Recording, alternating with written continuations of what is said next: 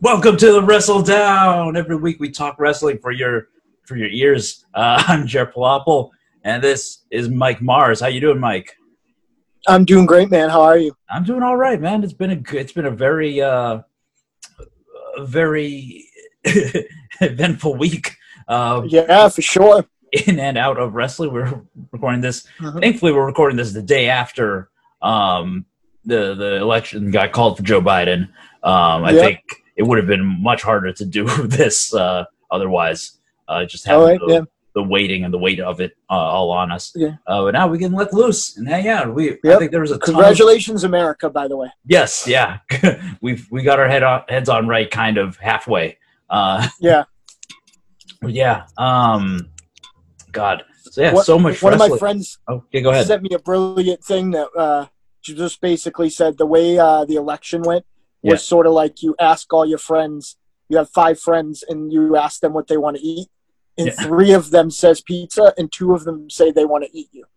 And, no matter how good the pizza is after, you got some talking to do. So. Yeah, definitely. It was crazy and stressful, and what I love about it is that somebody's already asked me, are you going to when somebody asks you where you were when you found out about the election, I'm able to say that I was naked and covered in blood in a trailer. And the singer of my band texted me, like I was on a break just sitting there at the climactic ending of the new film I'm in, which bodes poorly for me. Yeah. So that's not only was it a beautiful thing to text to get, I laughed right away thinking like I am always going to remember that I'm in this cold ass trailer, buck naked, covered in blood. That beats mine because I was I found out when I was like in sweatpants watching the Sonic the Hedgehog movie. Nice. Yeah. Like picked up my phone. It was like the election. What? Huh? I gotta read. I can definitely pay attention to this movie without like a quarter of my attention span on it. Like, we look at these results. The gentleman who wrote that movie has an awesome podcast with a good friend of mine called "The Best Movies Never Made," which is about lost films. Oh, I've heard of that. I didn't know that was him though. Yeah. He's pretty cool. And my dear friend Steven Scalata. So, who I was actually just talking about this show the other day with. So nice. He was psyched I was back in the saddle. Yeah. Well, yeah, I'm glad. But what a wrestling week. Just the last you don't get not at WrestleMania. Maybe once or twice a year, it just bounces that way. Yeah. Where you get a couple wrestling shows and MMA and you know what I mean? Like some sort of pay-per-view. But this week, definitely on paper, one of the best cards of the year. Mm-hmm. And on paper, a not very good card, but, one of my favorite events of the year. Yeah. So I was really, really, really psyched for this weekend. It's a very, very good, very, very fun. I'm sure everybody toasted. I'm sure there was some small private, gatherings or whatever, for better or worse. But I celebrated it watching two great wrestling shows yesterday. Same. So yeah. Yeah, that's the way to go. Before yesterday, what odds and ends have you watched over the course of the week? Well, we talked a little bit about what right now. So I didn't feel like I had a solid match of the year until the the end of the G1 or towards the end of the G1. I can't. I think the second from last show in. Yeah. With the Kota Ibushi Suzuki match. I thought that was just terrific. That was my, there was a couple 5-star matches for me in the tournament, but that match was just. That was my favorite of the tournament too. Yeah. Yeah, and that's my type of wrestling. I love the old strong style. I love the old Kings Road. That's that's the wrestling that blew my mind. But I watched because I heard a bunch of people talk about it, from the most cynical wrestling journalists to Uncle Dave giving it 5 stars, to Brian Alvarez saying, if we already broke the scale, this is a 6-star match. And that is the NXT NXT UK title match with Walter and Dragunov. Dragunov, yeah. I think it's Dragunov, yeah. Ilya Dragunov, yeah. And I'm a huge Walter fan. I've loved him since the old. I remember being curious about him, hearing him in like, late 90s, early 2000 PWI Top 500 when he was listed as Big Van Walter. I was a big fan of his. I've liked every Walter match I've seen, with the exception of he had one shaky main event in Evolve last year with the champion. What's funny is I have an acquaintance with the same name as the guy I'm trying to remember. I can't remember. The Evolve champion, big guy. I remember every other goddamn person's name in Evolve except this guy. But like, it was just kind of a hoss battle, but one guy was more WWF style big guy, so I don't think it shook out the way that they wanted. Right. But this match is probably going to make my best matches of all time list, and it is right now. I'll be, at the end of the year, I'll go back and watch Ibushi Suzuki, but this match blew my mind. I watched it and then rewound it 3/4 back just to see I rewound it to the sleeper suplex outside. And I don't even think those are the worst spots. There was a sequence of spots where Walter powerbombed him on the apron and then kicked him into the steps, and I thought that was not nice. But I loved it, and I as soon as I finished it, I hit you up. Did you end up watching it? Yep, I did watch it. It's the first NXT UK I think I've seen all year. But like, people were buzzing about it, and I was like, I gotta check this out. I love Walter like you do. Big fan for a long time, and this was a tremendous match. I've liked Dragunov for a while as well, and so seeing him get the chance and seeing them both shine together is really, really great. Like, Walter's perfect for. If there's one limitation to Walter, I think it's that 90% of his matches kind of have to be this, like, someone just fighting uphill against him. Sure. But like, that's just his style. That's just his build. It's his look. Whatever. It's always a great match. It's like a fucking Werner Herzog movie. Just like this man versus nature, just trying to get that boat over the mountain. He reminds me of Vader in that sense, where I feel like where they blew it with Vader in the WWF was that he was that thing. Mike Awesome was similar too. You shouldn't have had to worry about catching like a moonsault or a second rope clothesline when you were fighting a 400-pound guy who was also like throwing you around and beating the crap out of you. And I love that about Walter as well. Yeah, he's crazy. Like, he hits so hard. It is always brutal to watch him. And like, I don't know, I think like the thing that puts this match from like 5 stars to like plus that is like just that closing shot where Walter has Dragunov in like a headlock kind of thing, and his mouth is just bleeding. He's out cold. You can like hear him having trouble breathing. Like, just A plus. Like, I loved it. Yeah, I was happy the second time around, but the first time around, I was really taken by like the brutality. Yeah, and I was like, geez, you know what I mean? Like, I was afraid, because you're always afraid. Where's the stunt and where's the like, making your bloody mouth more bloody or whatever else? Because Walter couldn't see what was going on. Yeah, in front of him and at his chest. So I was actually worried, like, because my one complaint about this match is that as I'm older and more conservative, and Misawa passed away in the ring despite the fact that he was hurt, and there's been a litany of other injuries, a lot of which were in Japan, where they have a more risky style in a lot of the different styles.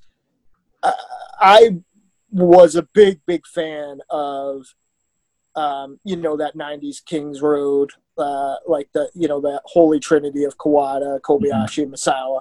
And some of that stuff doesn't age as well for me, because as they got early on, before they got polished, they weren't always hitting in safe places. Right. And these two guys were like, I don't know, like a lot of smacking in the base of the skull and like a lot of stuff that like I felt like wasn't safe.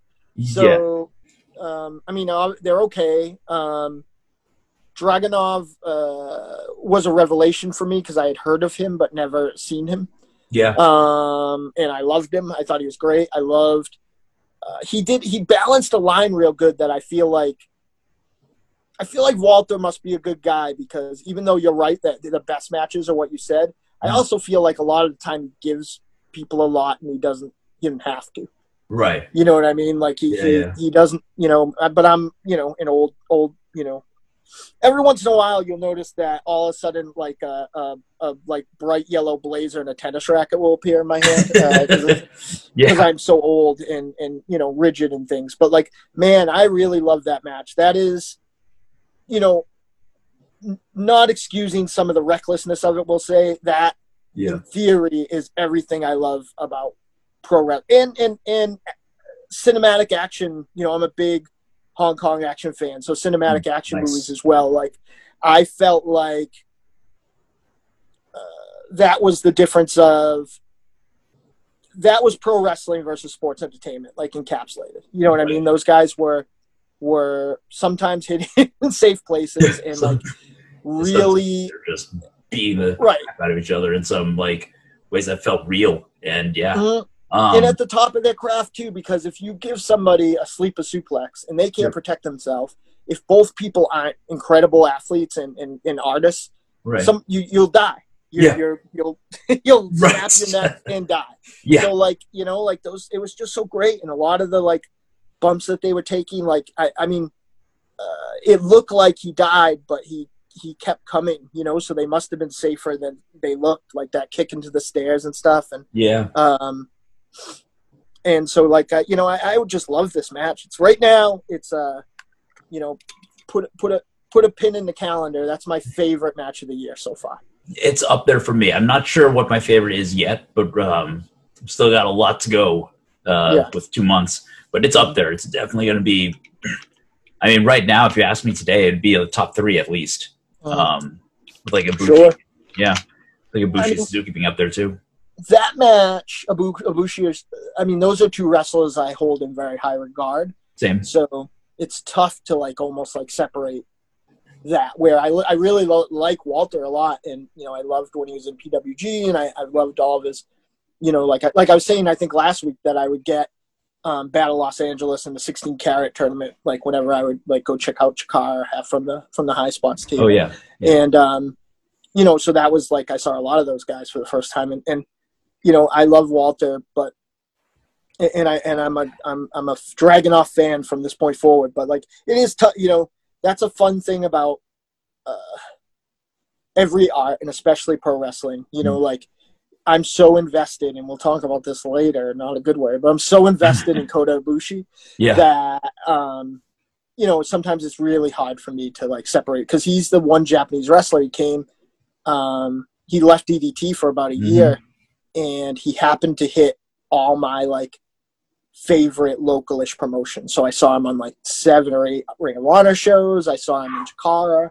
I saw him one time, not the Awesome King of Trios thing that he did, but I saw him one other time. Because if you've never seen the Ray Valadora's High Flyers tournament from that, I can't remember what year it was, that year's King of Trios.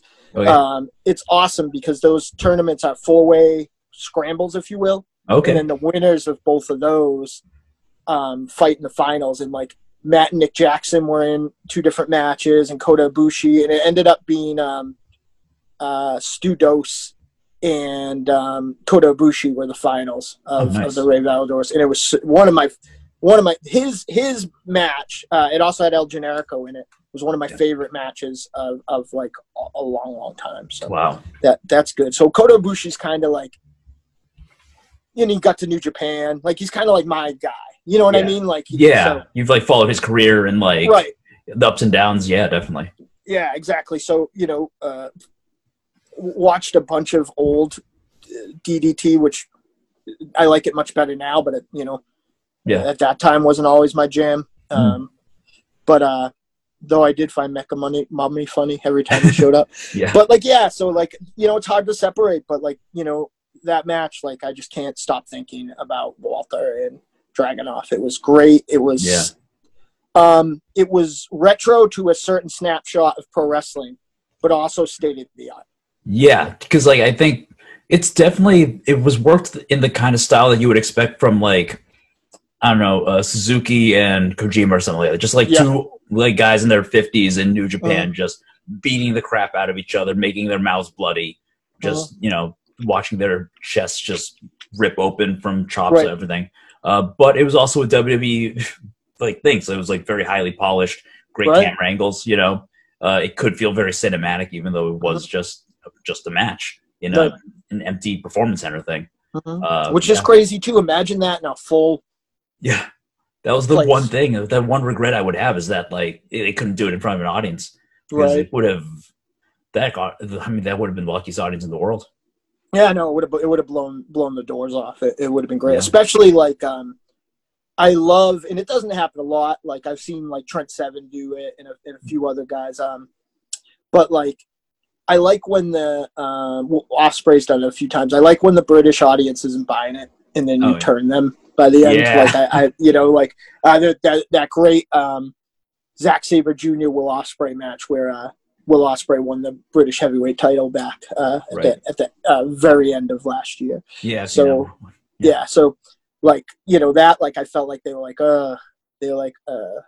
Evil and Naito again. Oh no, I'm sorry, I'm talking about the wrong thing. Yeah. they were like Ospreay and Zach again, and then by the end of it, like not even fire at the end of it, forget about it. Like after the first exchange and reversals, that crowd was locked in. So and I just can only imagine. I mean, like I watched it with my friend, and she's a wrestling fan, but she didn't not deep enough that she knew these guys, and she was transfixed. So great match. Yeah, definitely. Man. Yeah. On the flip side, I watched a little All Japan from early in the year. Oh, when they was still I didn't end up finishing the whole show because sometimes my best buddy Coop said something about All Japan that I will take to the grave. And it's that All Japan is easy to watch. Like if I'm watching New Japan and I'm not paying attention or I have a lot going on, I'm not really seeing it. Yeah. But All Japan is kind of now, a much more professional wrestling style. So, and that's why like veterans like Ultimo Dragon and Tajiri are still in some, fairly premier matches because, you could go Akiyama is still great, but I mean, the guy had cancer and he's 40 something, almost 50, I think. So, I enjoy All Japan because I like a lot of the characters, but I read afterwards that this series of shows they stopped doing them. They were like pay-per-views, I guess, and like just kind of like small. Because I was wondering where is All Japan on like television? Right? Yeah, like I think that they have like a Samurai TV for like big shows, but like not a regular thing. Yeah, and but that's what it was. It was like a mini pay-per-view, and there was a lot of like, I think it was just a lot of my problem with it, not problem, but a lot of the backstage promos were very relaxed, because they would just everybody seemed like they were just messing around, and Mirahara and Yoshihashi were a tag team and dancing the whole time and everything else. Like, it just seemed like, I'll tell you the weirdest thing about it, and WWE wrestlers do this as well, and probably some other wrestlers, but New Japan was really good about it, and AEW I felt like was really good about it when there was no audience there from what I saw. TNA as well. Yoshihashi and Mirahara came out and did their intros exactly like if there were people there. Oh yeah, I hate that. And like they were doing right. What I mean? I'm like, who like Yoshihashi's not even counting. Like, who are you pandering to? Yeah. So like, but it was fun. It was cool to like, almost a year back. But it was cool to catch up with like a lot of those guys. Yeah. And not much. And that's the other thing with New Japan. And I guess you could say this about New Japan if you weren't invested, is that not a lot has changed from the year and a half I haven't seen any. Yeah, that's true. Yeah, it's weird how other companies have been able to like adjust, and some were trying to pretend that the audiences were still there. I'm really glad like WWE has like figured it out and just been like, just talk Just be Right. people Right. in your characters instead of, squeezing in your catchphrase and then looking at the camera like the audience is gonna like talk with you. Doesn't Right. make sense. Yeah. There's the assumption that I'm like, that I'm doing it at home, which is like Yeah. ridiculous. You know what I Right. mean? Like, I have like a mouthful of sandwich, and I'm like chanting along with Randy Orton or something. Yeah. Like. He's depending on you, Mike. Yeah. He needs your energy. Yeah. Man, I managed to squeeze in DDT's Ultimate Party 2020. They're one of their biggest shows this week. It's a long show, and it kind of nicely splits with the intermission, where the first like 6 or 7, or all right, counting the pre-show matches, first like 7 matches are mostly comedy and BS and whatever. Good wrestling, but and then the last 3 are just straight up great matches. I recommended the last half of the show. Yeah, I'm definitely gonna check it.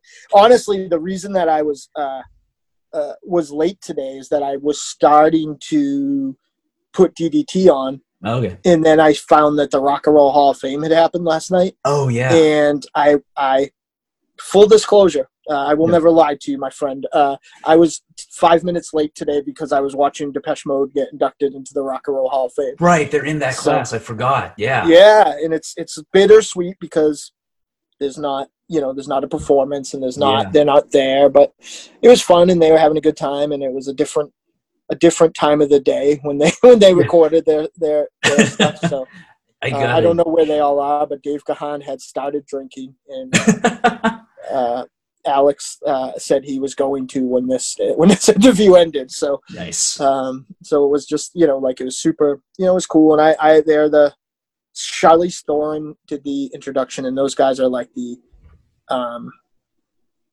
soundtrack of my youth. Like I will be and always will be, I am and always will be, and I'm sure my partner in the Deadites Tiny White agrees. Whether we were making music for Chikara or just making like stuff, we were big Depeche Mode plagiarists. So nice. I was excited, but that's when you texted me. They were just coming on. Right. And I was like, I'll be there in a minute. So, yeah. No, I don't blame you. I T-Rex is in that class too, so I got to check that. I was so excited to. I was watching that vote while that was going on a lot because and I was wrong, but for some reason I got in my head that they couldn't be nominated for a while after if they didn't. Yeah. But like this was a dense class. I'm watching the next couple of years too. If you use 9 Inch Nails, who also got inducted as a litness, there's like Tori Amos and a lot of great people that are going to be eligible for the first time. Yeah. Now and 9 Inch Nails was an oddity in the fact that they were eligible and they were inducted. Right. That doesn't. Depeche Mode has been eligible for about 4 years. Right. So it's been a while for them. Yeah. So. I was psyched about it. It was a big deal. Bittersweet again because I really enjoy that whole pomp and circumstance. But it was fun. But I knew that I would have like if I like left that on pause, I knew I would be in like some state of like I wonder what Martin and Dave are doing while I got them paused upstairs. Yeah. Are they in my refrigerator? Yeah. But so yeah, like it there. But I am excited to watch those matches. I even was thinking about when I was on set yesterday, I was going to ask you what the matches were, and I was going to try to find them on everyone's favorite Russian YouTube to see. If I'm going to be a pirate, I'm going to do it while I'm stuck in the middle of the woods. Yeah, covered in blood. But but like I didn't. I ended up getting distracted again, but I'm so excited. Who was those last 3 matches? Okay, the last 3 matches were Yuki Ueno versus Chris Brooks for the DDT Universal Championship, kind of their mid-card title. They put on like your kind of typical like young guys like being very athletic, chain wrestling kind of and high spot kind of match. Just great. I love Chris Brooks and DDT. The guy's like, I think the first time I saw him was in the GCW Orange Cassidy show that they did WrestleMania weekend like a year or 2 ago. Yeah. And since then he was a guy who impressed me, but I was like, all right, he's an indie guy. but in DDT, he seems to be living his best life. He's great at the wrestling part, but he's also just game for whatever stupid, they're gonna have a match in a water park. He's going to be there doing a figure 4 down a water slide, whatever. There are a couple guys that I can say that about. I think that Mike Bennett, being essentially, his main primary wrestling place for a while, made him a much better wrestler than he would have been otherwise. Yeah, definitely. So, that was definitely a match worth watching. How long was that? Yeah, just quick 14 minutes of just solid action. Not bad. And the story going in was Ueno, challenging for this title after he challenged for their top title like twice in a row and lost each time. So good to see him get his another chance at some title. The second to last match is very up your alley. It was Jun Akiyama versus Konosuke Takeshita. Just a solid, just kind of like a Walter Dragunov match. Not as good, but a very, very good, just solid, stiff fight between, I don't know how old Takeshita is, but Akiyama's definitely a veteran. Yeah, for sure. Yeah, okay, 25 versus, he looks older than he is. And yeah, it was about elevating Takeshita in terms of his experiences with a Kings Road style match. So love that one. And the main event was Tetsuya Endo versus Daisuke Sasaki in a match about Sasaki and Endo actually both turning on each other within the same faction and feuding for their top title. I don't think I know Daisuke Sasaki. He's kind of been on the lower card for a while. So the story going in, I think, going to their King of DDT tournament, Endo was the champion, and he wanted to win the tournament so he could declare his challenger for their big show. And his choice for challenger was Kenny Omega. And I'm sure if 2020 didn't happen, they would have done that. It would have been one of the best matches of the year.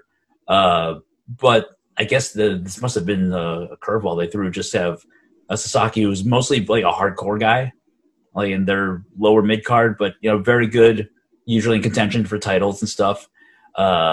Great look. He's got a very goth look for him. Yeah, I know I've stopped on the name because I'm a giant fan of Daisuke Sakamoto. Especially I don't. What's funny is I don't see him as much in his home promotion, but when he's doing indie stuff and special stuff, right. So I always stop on the name when I see Sasaki, but I haven't really seen him yet. Yeah, this is just a good good match of storytelling pathos. Their faction mates come in and out a little bit and interfere, but it's just a solid match. I was into all three of them, and I think you would be too. I was into Endo when I saw it. When I started watching, when I watched a bunch in 2018. Yeah. I was into him. And there was a few guys there on that show. I think that. Wait, am I getting? He's not Hashimoto's kid, is he? I don't think so. No. Yeah, I think he fought Hashimoto's kid on the first show. Yeah. Who Hashimoto's kid looks like a much smaller him. Right. Not as big of a Rice fan. Right. But because that dude, I watched they used to have in 01, they would just have segments, and all of them just had Hashimoto eating I think it was what he was really doing, because he was still had a sumo and martial heavyweight martial arts background, but he'd just be shoveling rice into his face. Like I say, it was saying it would be almost regressive if I don't think that when they walked up with a camera, what he was actually doing at that time. Yeah. But I was pretty that his name, and I'm sure that for a lot of white Caucasian American fans who grew up in central Massachusetts, any name that like stands out that isn't just a Japanese like surname, like always like sticks out to me because like I struggle with being from Massachusetts and yeah, me too. I'm still like getting to know the DDT roster, and it's been like a year of having their service and watching stuff regularly. So. Yeah. My trick to try to learn, and I never got quite to it in DDT, is I go to cage match and I zoom past the results so I don't see them. Right. Click on the card and cut and paste it and just have that with me while I'm like watching it, Yeah. Every once in a while it'll be like 4 guys and there'll be no right. in all the like card ticker tape will be in the cryon will be in like Japanese, and I'll be like, well, yeah, this could be either team, but yeah, there's a tag match that's it's a 4-way elimination match, which means there's 8 people in the match, and 3 people per team, so 3 times 12 people in the match, and I'm just like, I'm happy everybody's getting a paycheck. That's right. That's where I'm at with this match. It's fine, Luckily, that was pretty short, but also got followed up with a Weapons Rumble that I enjoyed for the comedy.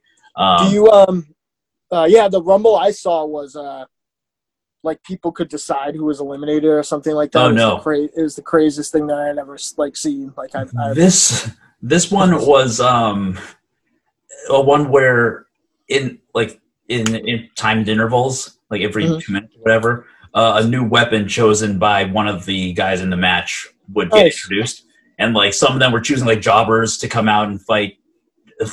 Like assist characters in Smash Brothers or something. Just awesome.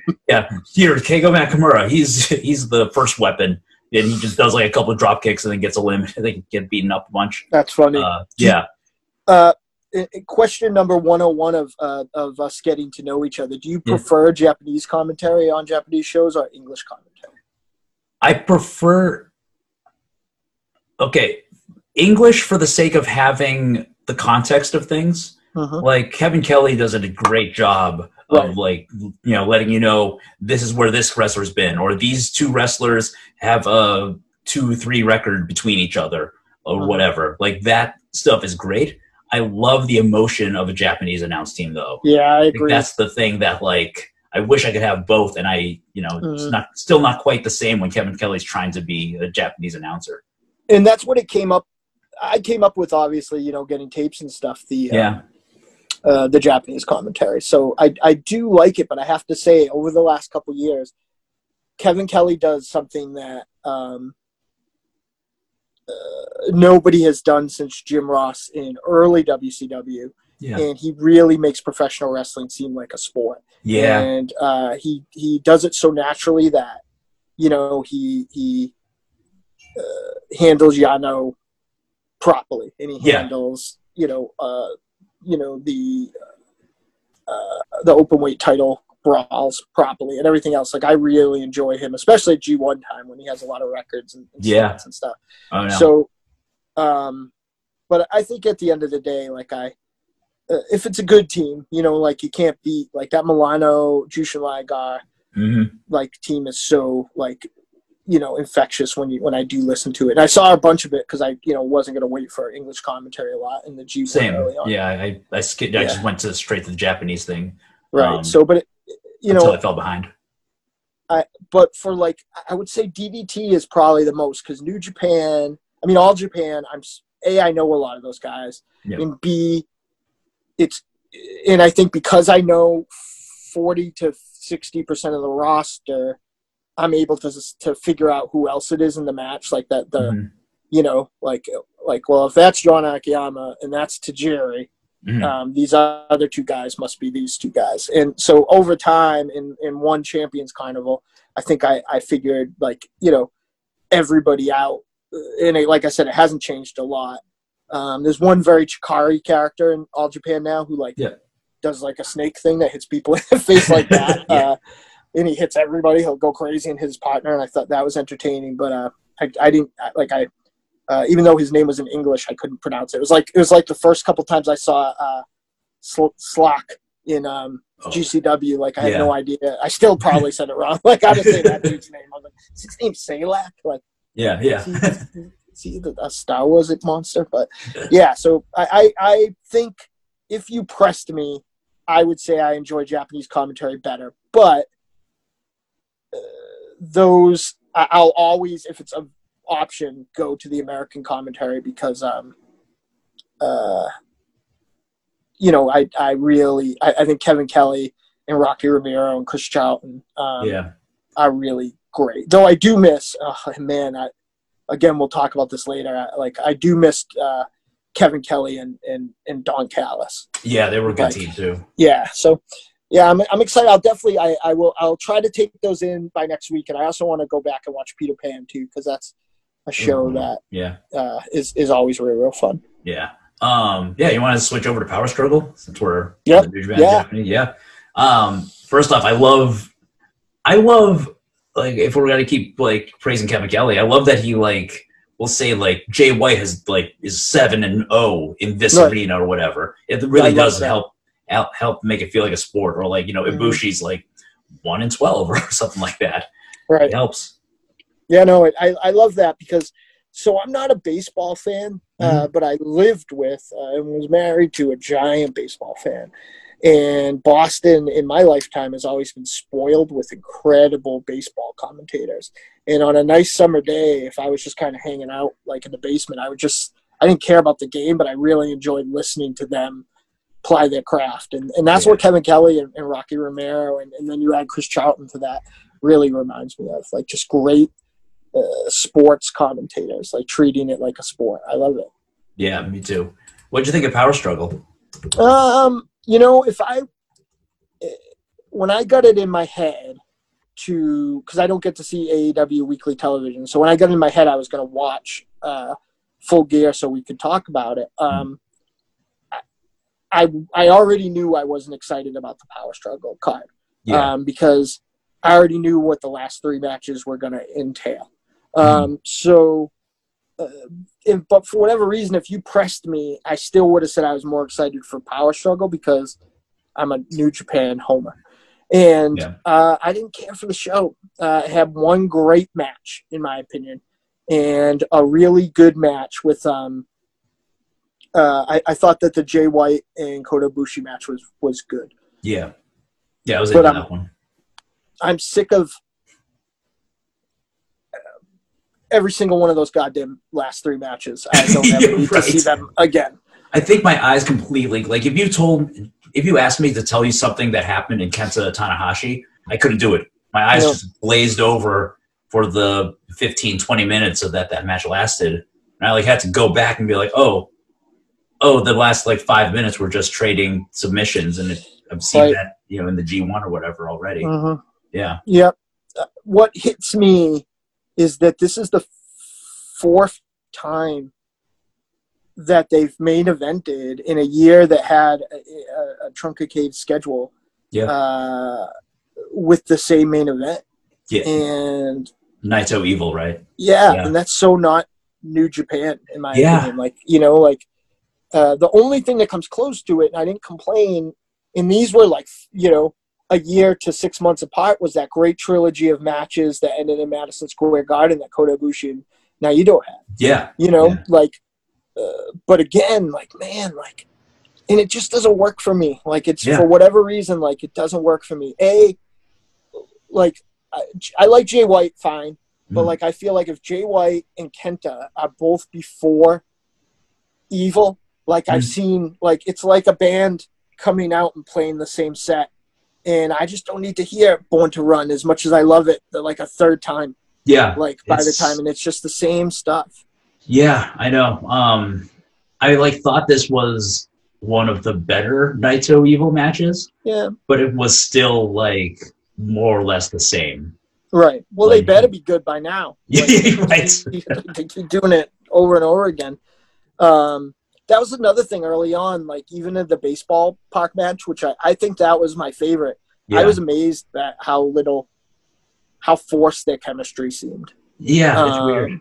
For 2 guys who've known each other and traveled together for years. Right. So I don't know. I remember thinking So the first match, we'll go in order for a second, I guess. That Okay. first match, I have no interest in that at all. That's like, I don't like Yano. Yano is, I've said, I was made fun of often on the Hossman show for saying Yano is my Vietnam. It just like I don't know, like, but I can tolerate that there is a Yano. Yeah. Within that. You know what I mean? Like if, Yano doing his thing in a tag match or Yano, having a singles match. But this weird King of Pro Wrestling thing, and like this is the dumbest stipulation so far. It's very much a ripoff of one of DDT's titles where the champion can just create, a new stipulation. Yeah. It's the part where it's like there's like a tournament and then it becomes a 4-way match or something like that every year. Yeah. That's weird. I'm not really a big fan of that. But like the idea of, I think I like Yano a lot. I think he's the right wrestler. If you're going to do this, he's the guy who's going to have the fun stipulation, whatever. Right. This was, and I liked the Sabre Junior Yano G1 match a lot. Yeah, I thought that was very funny. Yano match of that tournament. But also like, I don't need to see it a month later or whatever it's been, and longer than the original was. This was like, this kind of dragged. I thought the ending was cute. But yeah, it was not a good start to. I have my fingers crossed that, that exchange. I might be getting my 2 Yano Zack Sabre Jr. matches, but there was an exchange at the end of this where they were trading like pinfalls and like rolling out of stuff. Like Yano can go. Yeah, like I think Yano would be I love Colt Cabana. I think Yano would be my favorite if it was not all just that thing, you know. And he didn't like, now he's tying folks to stuff and taping folks all the friggin' time. Like if he did different stuff even and mixed it up, like he'll make like he's charming in it, and he'll make me laugh. Like when he was saying, "Let's not throw each other into the corners. Let's like have a gentleman's agreement or whatever." Yeah. But I think the biggest sin of this match, and I'll accept it during the G1 because, everybody's fighting everybody, and Yano's going to be the night off in one of those 2 blocks, is that's a waste of Zack Sabre as Zack Sabre. Like, you don't get awesome Zack Sabre stuff.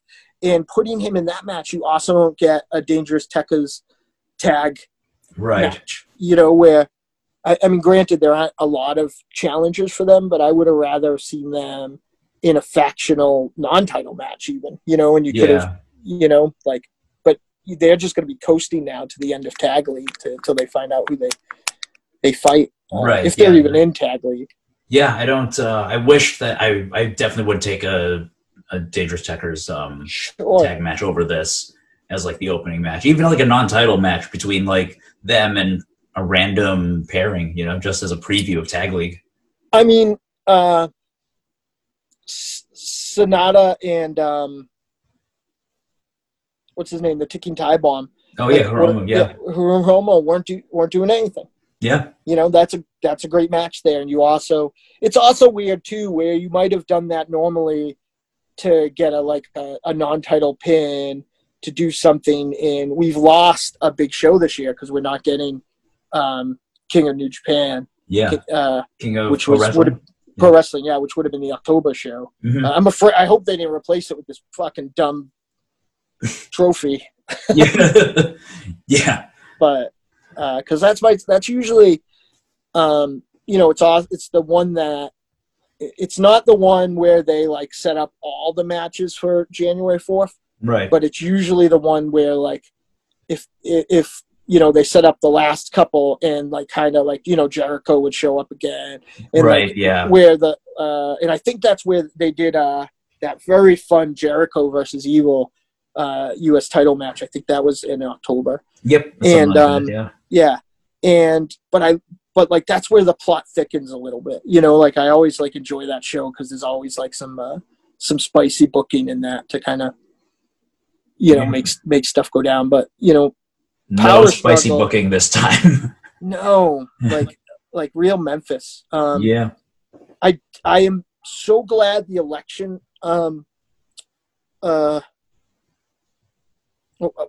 not to skip ahead, but we're not talking about the only really good match on the show, in my opinion. Yeah.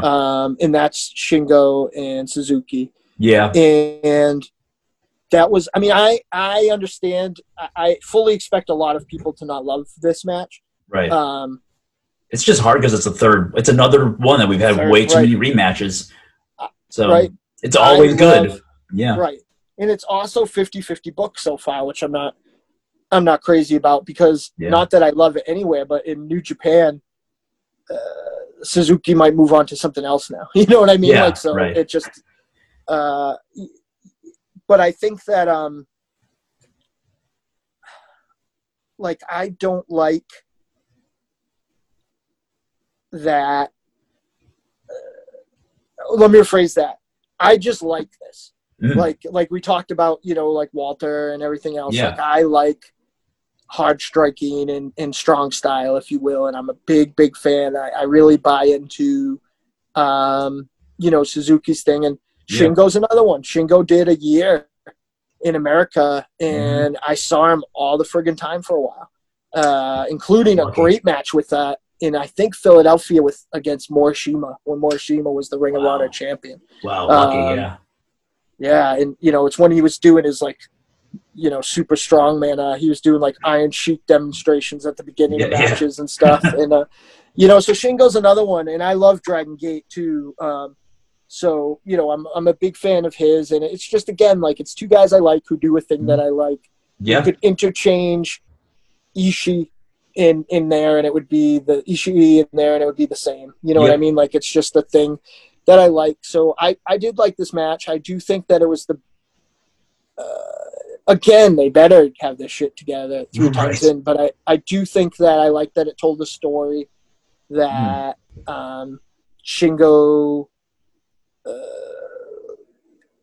you know, Shingo was a home run hitter versus Suzuki being a very good power hitter, like, all the time, and just wearing him down, like, you know, and Suzuki just hitting bombs, and the middle section where Suzuki was, like, looked legitimately unconscious when he was, like, getting hit and stuff, and didn't go down for the, like, was out on his feet but still up.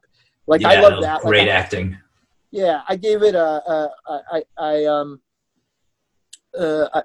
I think I gave it 4 stars. I enjoyed it, but I mean, again, I understand that, you know, it's not for anybody. It's one of those things. I often say that there are some bands that I grew up with that I appreciate do different things.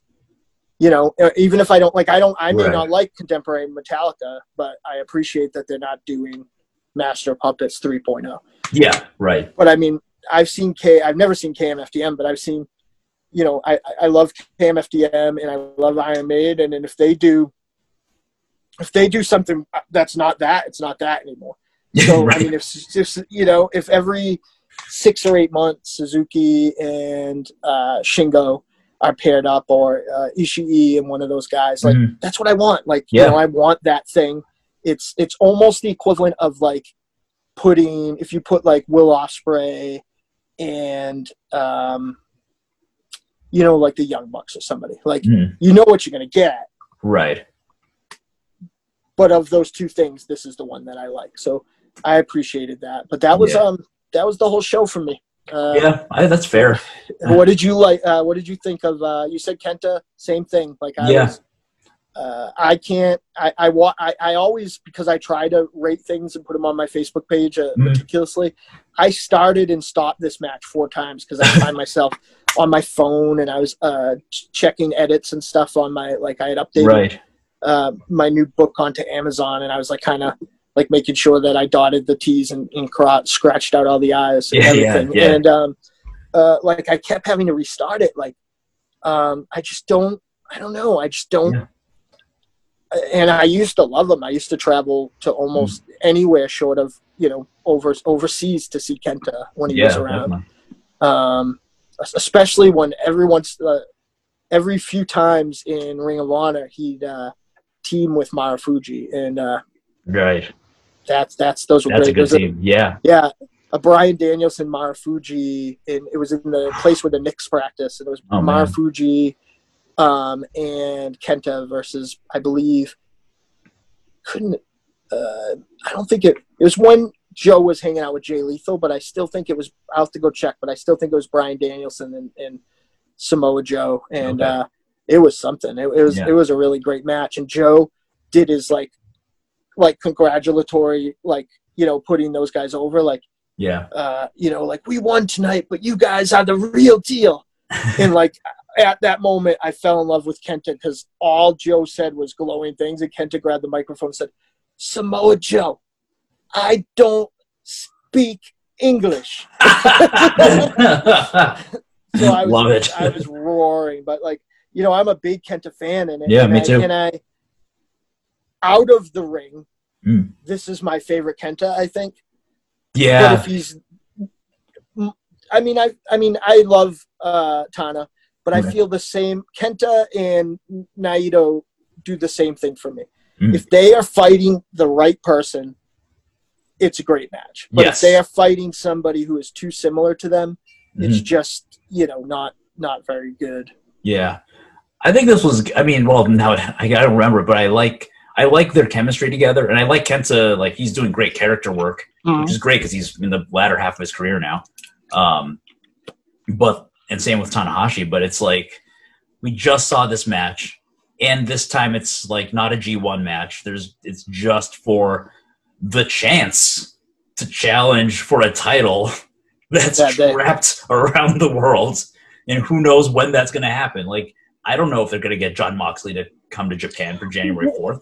Well, they missed their spot too, because I mean, they were running that show in the United States. So if he was ever going to hop on I mean, that's not for nothing, but that's a 35-minute flight, I think. Like, from Long Beach to Las Vegas. So you know, if he's, you know, and it's not a bad drive either, I'm told. No, So, you know, like, so if he was ever going to go and do it, I mean, obviously, like, you know, that's a money match where you don't want to have, but I don't know. Like, I was really excited about Moxley Zack Sabre because I couldn't imagine it.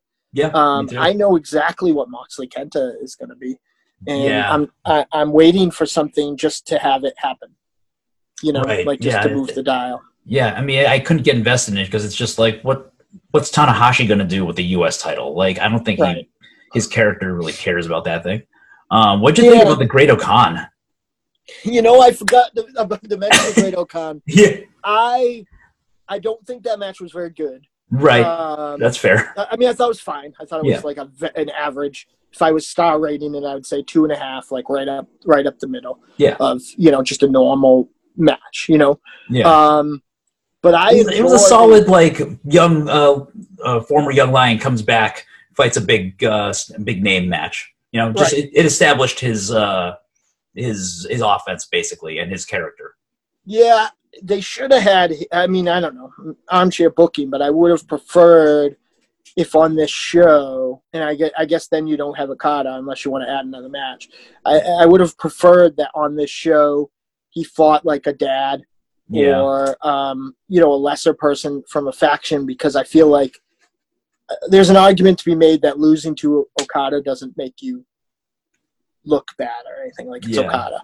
But at the same time, Okada's been like making people fall asleep. So like that's not a very flattering like thing for like your new monster guy. And I love his gimmick. I love that. I don't know what sort of yoki he is. I want to do some more. To me, he looks like, I believe they're called Yangshi, which is Chinese hopping vampires. Like that's like what it looks like to me. Like if you watch, you know, Mr. Vampire or Encounters of Spooky Kind or something. Or, Rigor Mortis, which is a contemporary version of that, which is great. You know, they're in Japan. In ancient Japan, your legs would be bound when you passed away, you know, and the reason that they did that, I believe, was so that you couldn't get up and walk away, because you weren't, in a lot of cases, you weren't buried, or before you were buried, you put like an equivalent of a morgue, which just looked like a warehouse full of coffins. And the hopping vampires hopped because their teeth were bound, their feet were bound, and they like walked like this, and they like would be weird, like just kind of like, so it's got to be a very similar type of, I think so too, yeah, ghost to what that is, and I love it, and I love that he shrieks every time he strikes, even when it's like not like it's a great deal of underrated amount of concentration. Like when he did the pumping kick and shrieked, like I was like, oh man, like I'm all in, and I'm a big Ospreay fan, despite his best efforts to make me not be. Right. And I love his whole get up and drinking. Like I do like his transition into like a British stereotype of some kind. Yeah, that's awesome. Yeah.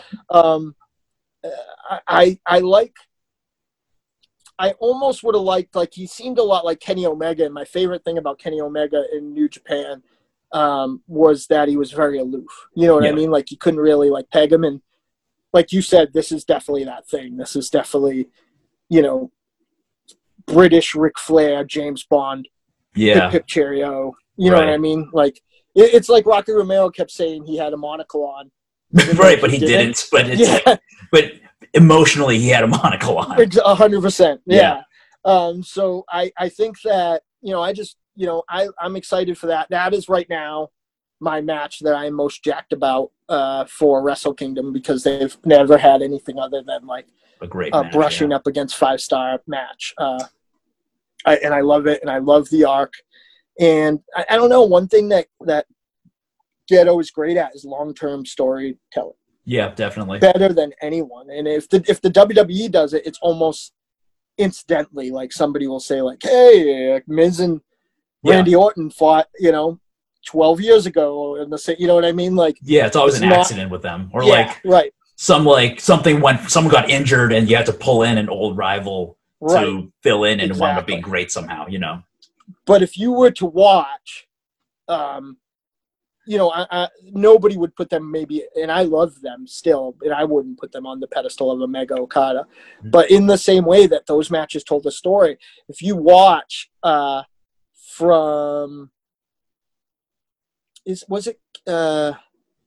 wasn't Dominion? Was it Power Struggle where the junior champion was fighting the world champion? Usually it's the anniversary show when they do that. Oh, right. Yeah, you're right. Yeah. And like, from that match to the G1 matches, to whatever this Wrestle Kingdom match happens, that's a story in itself, and it's self-contained, and it's going to work. And much like that, I mentioned that awesome Zack Sabre Will Ospreay match. It happened in different feds, and Zack Sabre had done one of his moves. Will Ospreay had done one of his moves in the New Japan match that they had. Zack Sabre took a dump out of the ring.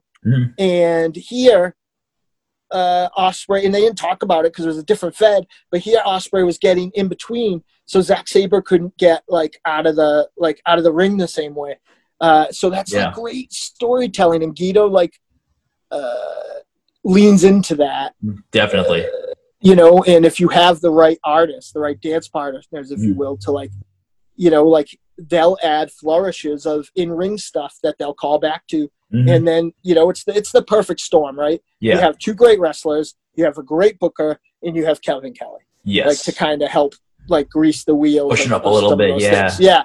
So, I mean, it's great when it works. As we get to the end of this, before I forget, I do wish that I, again, being old school, think that you have this guy, he's unique, he doesn't look like anything else. Japanese fans love that sort of thing. They got into Zuka or whatever. I can never say his name. I used to call him Azuka, and I found out that that's not how you say his name, and now I can't say it. But that guy was the shit. Yeah. And they you know, they loved his Bruiser Brody. You know, running around with a chain stick. Like, this guy is going to be a big deal for them. And you know, I don't know what his trajectory is here, and if he'll change a lot. But in America, sometimes you see a guy like John Silver, who we're going to talk about later. Yep. As great as he is what he's doing, he's going to be a big character babyface at one point because people want to love his shtick. You know, I mean, and it happens on, you know, Naito, and you know, there's probably somebody obviously that I'm forgetting who. I mean, Jay White is going to be a monster. Yes. Kenny Omega level baby face. I'm ready for the Jay White face turn eventually. Yeah. I'm glad Donald Trump lost the election, because I would be embarrassed to say that I think, as invested as I was in this election, I would be more upset that for the first time ever, someone took away the G1 briefcase and how they did it. Like I was livid. I turned it. I didn't finish the show till this morning. Yeah. I turned it off Wow. and I went away. Yeah. Because I was like so on a wrestling high. I started Power Struggle, watched Full Gear, and watched the next couple matches in Power Struggle, and I liked the match fine, though. Again, the first time I saw Kota Ibushi elbow Jay White in the face and drop him, and he looked like I was like, yeah. Right. And this time I was like, yeah, it's the third time. I was like, right. The third time in close proximity. Yeah. It's funny because, New Japan also 50-50 books most of the time, but usually it's like a match happened in October, and then they had a rematch in the New Japan Cup, and it went the other way. And then the G1 happened, and it went the other way. And this time, because the condensed calendar is just like once a month, we're seeing Jay White and Ibushi, and it's like too much for these guys. They can't come up with new stuff. I think it's just the same thing, except this time Jay White won with his foot on the ropes. I like Jay White taking the briefcase as much as it's some like BS that's gonna result in probably another 2-night tournament of some kind. But well, I wonder if so they're not letting it go. So something is going to happen. Yeah. To me, before Kota Ibushi came out in the last match and did a save for Naito in the night, might as well jump to that calamity. Yeah. Jay White, I don't love. Of all the 3 variations that we're getting from this in Bullet Club, and they were on a 1, 2, 3 on the top of the card tonight. Yeah. Ghetto and Jay White know how to cheat and make it look, I guess, real. Okay, for Evil and Dick Togo, and I love Dick Togo, don't, and it just really stretches the credibility. Honestly, Red Shoes, turns into the guy that the Marx Brothers are making fun of or something, a Keystone Cop. All of a sudden he's Jerry Lewis in the middle of the ring. He's like, oh, I gotta look over here for no reason. Yeah. Because somebody's getting garroted. That's right. Suddenly that spot where he throws the Naito's leg is like a cannonball into Red Shoes after 12 years of it just being him catching it. Or this one, I think that that was Kenta. Kenta landed on top of him from the kick out. Again, it's so high. It's 3 of the same iterations of the same match. It's like a bad remix record where none of them are different enough to have their own validity. Yeah. And this is fine. This is theoretically this is an okay match. For Naito, it's what I mean. He's not doing, Evil doesn't take him out of his comfort zone, for better or worse. But mostly worse. It's right. It's just so boring. I hate to be so negative, but it's just, it's just so boring. And then pop for Kota Ibushi coming out again, because I thought that both Tanahashi and Kota Ibushi losing was a slam dunk that was going to be up to wrestle. That was going to be the next Wrestle Kingdom match. And I liked the matches they had, and that led to their mentorship and stuff like that. But I don't when he lost to Tanahashi in the G1 and then won to Tanahashi in the G1 that next year. Those were 2 special matches that I feel and they did the right thing. They made him a team. There's no reason to, I don't care about that match, I guess. I'm sure it'll be great. Yeah. But I'm not excited about that match at all. It just seems like a match for having a match sake. Yeah. And it's weird booking. But I think we're going to get, and I could be wrong, because again, I don't know what Tanahashi's going to do then, but I think we're going to get, and really who cares, because they're really making Tanahashi look like a clown. But I think we're going to get a 3-way. Interesting. I don't know how it's going to come about, but and I'm a little more excited about that because I'm always excited for Naito Ibushi. Yeah, I've been weighing that too. It's interesting because like they had a press conference today. I don't know if you saw this, but Naito said he wants to have a match of his an opponent of his choosing on the first night of Wrestle Kingdom, and then face the G1 briefcase holder, whoever that may be at the time, on January 5th. And also the commentary's been pushing that he wants to defend the two titles separately. So I don't know what we're going to do. We could get multiple Naito matches on multiple nights, but I'm really hoping that first part about a challenger of his choice, I hope that gives us Hiromu versus Naito finally. Oh, you're right. That would be great too. Because though I do think not putting him in the G1 was a step back for him. Like it seems like now, he lost to Evil, even though it was a good match. And now he's just in this underwhelming. And I'm going to go on record and say I think Super Juniors is going to be great this year just because I think expectations for everybody will be tempered. Yeah. But he's in this underwhelming Super Juniors card. And,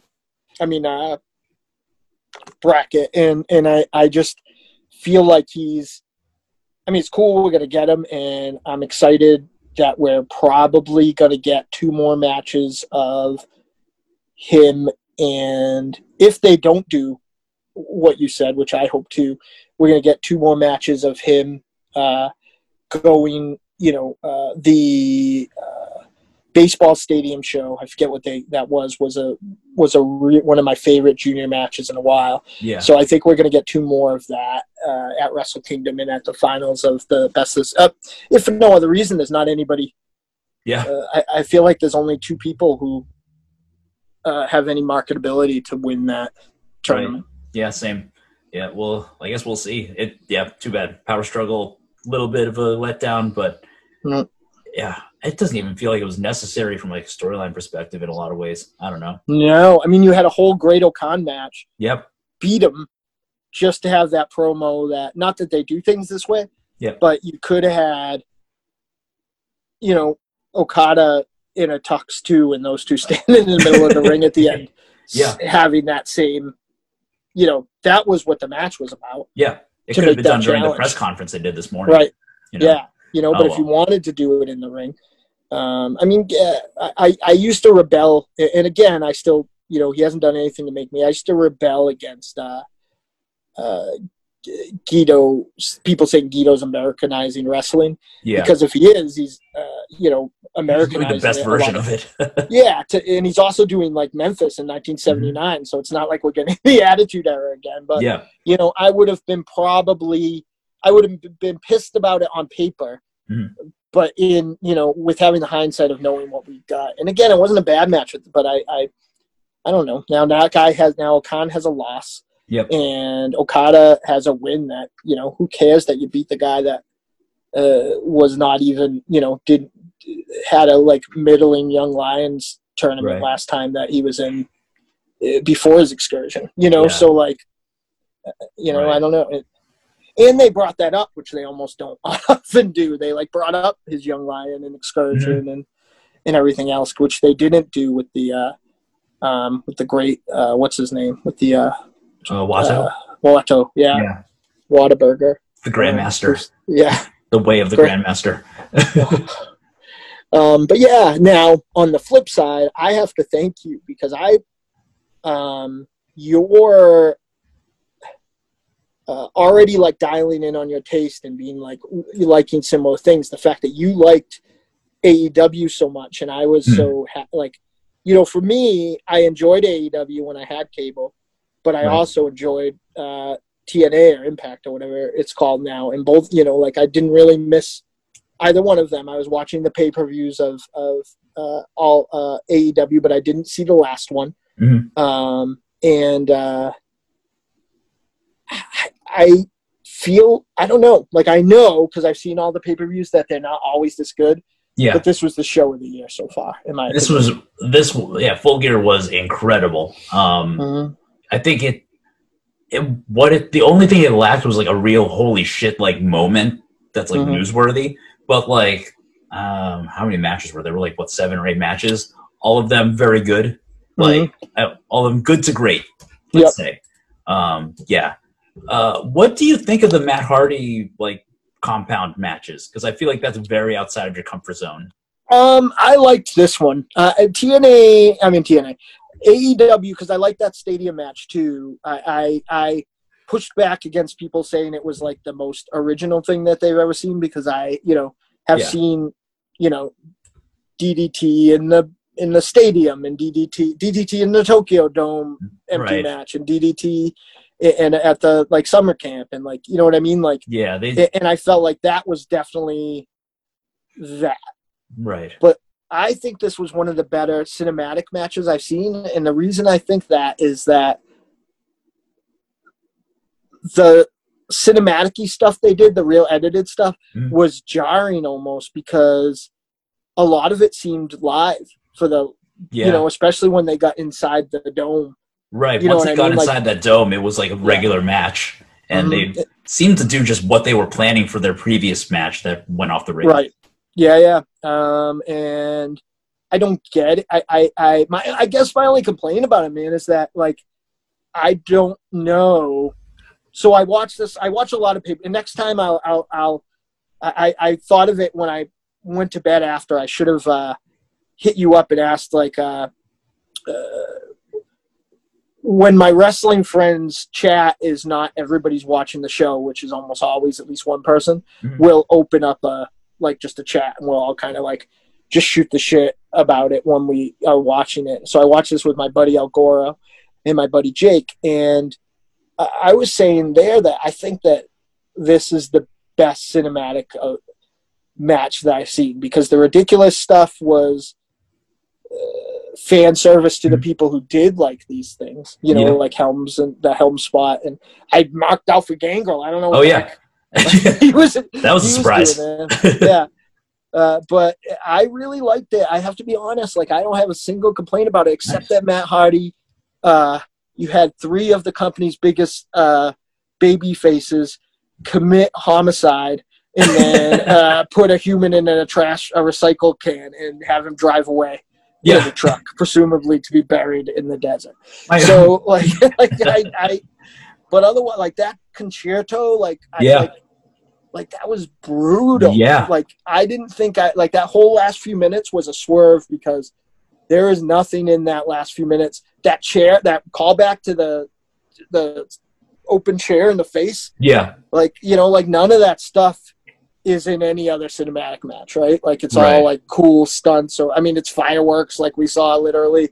Yeah. I like that there was a ring, and I like that we had the gang warfare sort of thing. And I started laughing that, like, Gangrel was legitimately just in the middle of it all. So like he had anything to do with it, except he's taking like insecurities from Private Party in the ring and stuff like that. And I'm just like, what is going on? And I'm not crazy about Private Party. They're as good as their dance partners, I think. Like, I think they're young and they'll get, where they're going. But, there's definitely a Marty Jannetty, Shawn Michaels thing going on too. Like, I feel like there's one much better than the other. Very much. So, but like, I laughed when they showed up. Like, and I liked all, because they didn't like stop and zoom in. I liked all Matt Hardy's one-liners. Yeah. Like when he was trying to help Sammy get out of the mud pit thing. Yeah. And he's like, you have to get out of there. Some old people are going to say that this is a mud show. And his dumb thing where he like squashed the car, and he's like, that was a squash job. Yes. Like all that stuff. I really liked. I've always liked Matt Hardy. I feel like I've been pulling for that guy forever, and he just never. Like, I remember one of my favorite angles ever was the lemonade that they made out of the whole him, Edge, and Lita debacle. Right. And they were letting him show up on Raw to promote. Like, he was yelling him at the cameras. He's getting dragged out by the police to promote his Ring of Honor matches and stuff like that. Like, I love that angle. And I just like him, and I like the deletion thing, and I like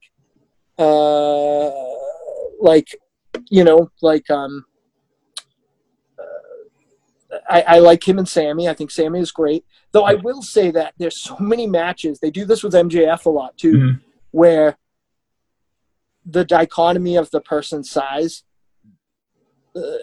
and a dominance of the face almost makes the heel seem like baby faces. You know what I mean? I can see that, yeah. Especially, I'm kind of pulling for Sammy on some level just because he's not.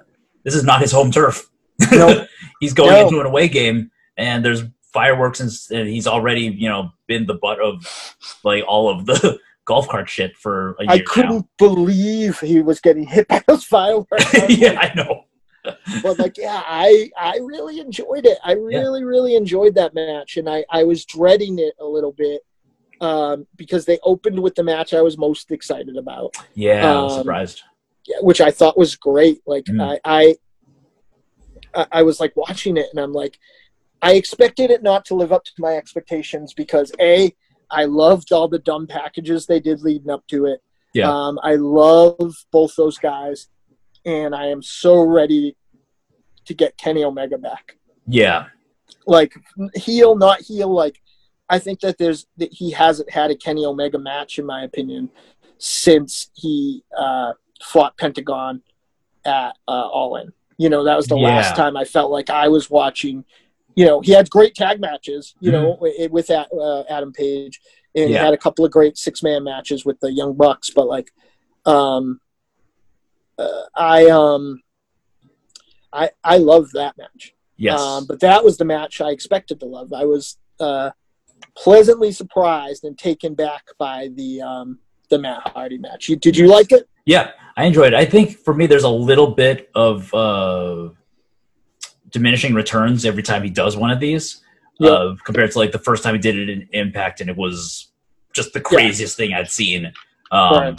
But it definitely was better than when like WWE did it, and they were just like, I guess people like this. Right. Here, you go to your backyard, have a couple cameras, you do whatever you want, and we'll throw it out on Raw with Michael Cole being like, I hate this. Here it is, So like, I would have loved this if they hadn't been doing one between both companies every pay-per-view. Right, exactly. Yeah, I thought it was really good. Love the callbacks to all the different things. I like that you get Private Party and Proud and Powerful both involved, so they get pay-per-view a little bit because I like both those teams. I love Proud and Powerful. Yeah, and I thought it was a good ending to call back to the like botched spot from the last match. Which, on the one hand, part of me was like just waiting for some reference to that before the ending, but on the other hand, they like did a good job with it, and they did kill Sammy. If I had one, spear was gross. Yeah. If I think the blood was fake, but the spear was still gross. Yeah, I think they did it at a camera angle where they could like have a crash pad under or something like that to protect him, instead of having his head just smack the concrete like Matt Hardy did last time around. Yeah. If there's one problem I have, it's that like that match happened before Jericho and Wardlow, or Jericho and MJF, and you would think Jericho would have some reaction to his tag team partner being murdered out in North Carolina and being stuffed into a. I think he was, and I also think that to have it versus another match that's going to be on my match of the year list, which is that Young Buck match, to have it after that. Yeah. I thought going into it, I thought wasn't going to do it any favors, but I honestly think Jericho was taken out of his game a little bit. I don't think Jericho woke up this morning and thought he was going to be doing Lionheart callbacks and stuff like that, but I think just he was so emotional with the response and everybody saying thank you, Jericho, and all that stuff. Because I don't know, I don't think there were fans around or many when they did his 30th anniversary thing. There were some definitely.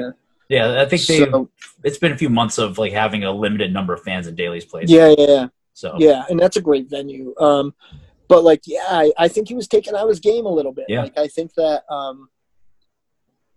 because I think it was supposed to be a heel versus heel match, and he decided he was going to work babyface. And then when he got that bat, it just seemed like out of nowhere. Like it just seemed like out of character, even though it was completely in character.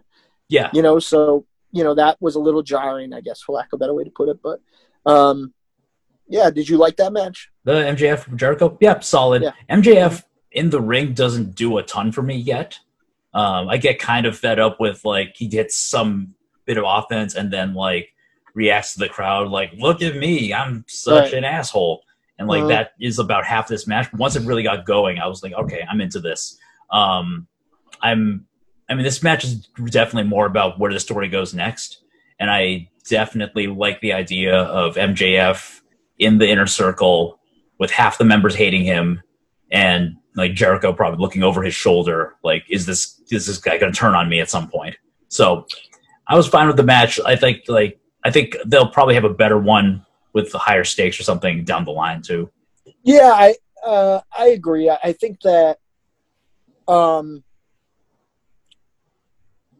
I did like that Ross and Giovanni were calling him on his like character in ring wink points and like calling him on like doing it, and like there was some stuff I really liked in this. I think that I was probably super forgiving. I don't remember exactly what I rated it, but I was really, it hit me, and it hits me every once in a while, that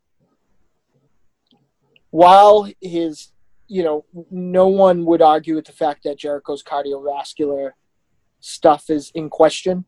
Yeah. I rebel like against the theory that he's lost a couple steps, like people say, because I mean, maybe it's because I'm so far away from Japanese ECW cruiserweight era Chris Jericho that I'm resigned to, what he's been doing for the last few years. But I mean, what did he do that didn't look like? I mean, it looked like a pot-bellied guy doing it all, but as far as his moves, like what did it do? What did he do that didn't look as crisp as when he did it, 20 years ago? Yeah, like I think he look great. Yeah, he looks his age, sure, Mm-hmm. but I think he did all of his old like spots like very well. I don't think he's never stopped using the line salt, and it's always looked good. The Hurricane Run looked great. I think like he's just working differently. He's like 50 years old. Like let him not do high flying shit. Let him do one high flying spot per match and be a brawler the rest of the time. Who cares? Like I love this era of Chris Jericho. I refuse to believe he woke up, but he can do it, and that's what I like. Yeah. And in reality, it wasn't flippity Chris Jericho against Kevin Owens, and it wasn't, you know what I mean? Like, we haven't got that in a long time. Like, when he won the Unified Championship, the Lion Salt was his. I mean, he wasn't doing standing hurricanranas against Steve Austin and The Rock, right? So like, this is the Chris Jericho that we've probably got for the better part of 20 years. Where again, Shawn Michaels, Chris Jericho, he turned it up in because of the time was right. But like, I don't know. Like, I really think he's still great. I am not a body guy like that. Like, I get so mad, like, because I grew up with like every wrestler in the Jim Crockett Promotions locker room. Yeah, looked So they're different. You know what I mean? Yeah. Like, Dusty was the biggest star. There was Luger and Magnum TA and Nikita Koloff that all were great physical specimens. Tully Blanchard and Ian Anderson, who were my favorite, looked like mean dads. But everybody looked different. Bobby Eaton, in the team, like Bobby Eaton and Stan Lane couldn't have looked more different. Now you have a team that looks like two of the same dudes. And I am not a body guy. Chris Hero is one of my favorite wrestlers, and I like big, heavy Chris Hero now, because he still does all the shit that skinny Chris Hero does, and looks like he's hitting people for real. Yep. So I don't know. I don't mind that he doesn't look that way. And if he wanted to take heat off him, he could wear a singlet, or he could wear some sort of tight stuff, and he'd get a lot of flack at first. But first time he has another great match with a Kenny Omega or whoever comes into town. Yeah. Like, people are going to forget about what he's wearing. I don't think I've it's been a long time since I've disliked a Chris Jericho singles match. So, like, if he wants to work the style that he's working, it's working for me. So, and his character work is always A+. So I'm not gonna complain or like criticize him for anything he's doing as a wrestler. And if he was going back more often, which I think he would be if it wasn't the pandemic, if he was going to Japan more, I like that character too. I like the I miss Clown Jericho. Yeah. Though I feel like Jay White is cribbing it a little bit. Like, I like Psychopath Jericho, and I like that he's aware that, you got to think, like, Chris Benoit and Chris Jericho were, like, quote-unquote cruiserweights or light heavyweights at that time. Yeah.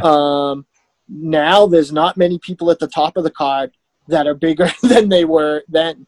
Yeah. So, like, the industry's changed so much. I love that he goes and becomes Bruiser Brody over there and is like just brawling, and I don't know, I just like him. He's one of my favorites. He's always been. I always gravitate towards.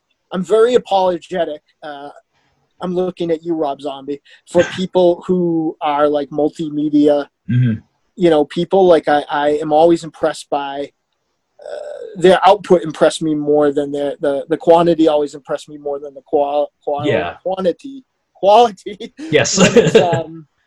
when it's over different mediums, and I really, like, I like Jericho's music fine, and I like, I like him, and I like his podcast. I think I said this last week. I don't listen to it a lot, but then when I do, I'm like, why don't I listen to this more? He's a good interviewer. For sure. Sometimes, like, if I care about the guest, I'll listen, and I'll probably enjoy it, despite the steak ads every 15 minutes.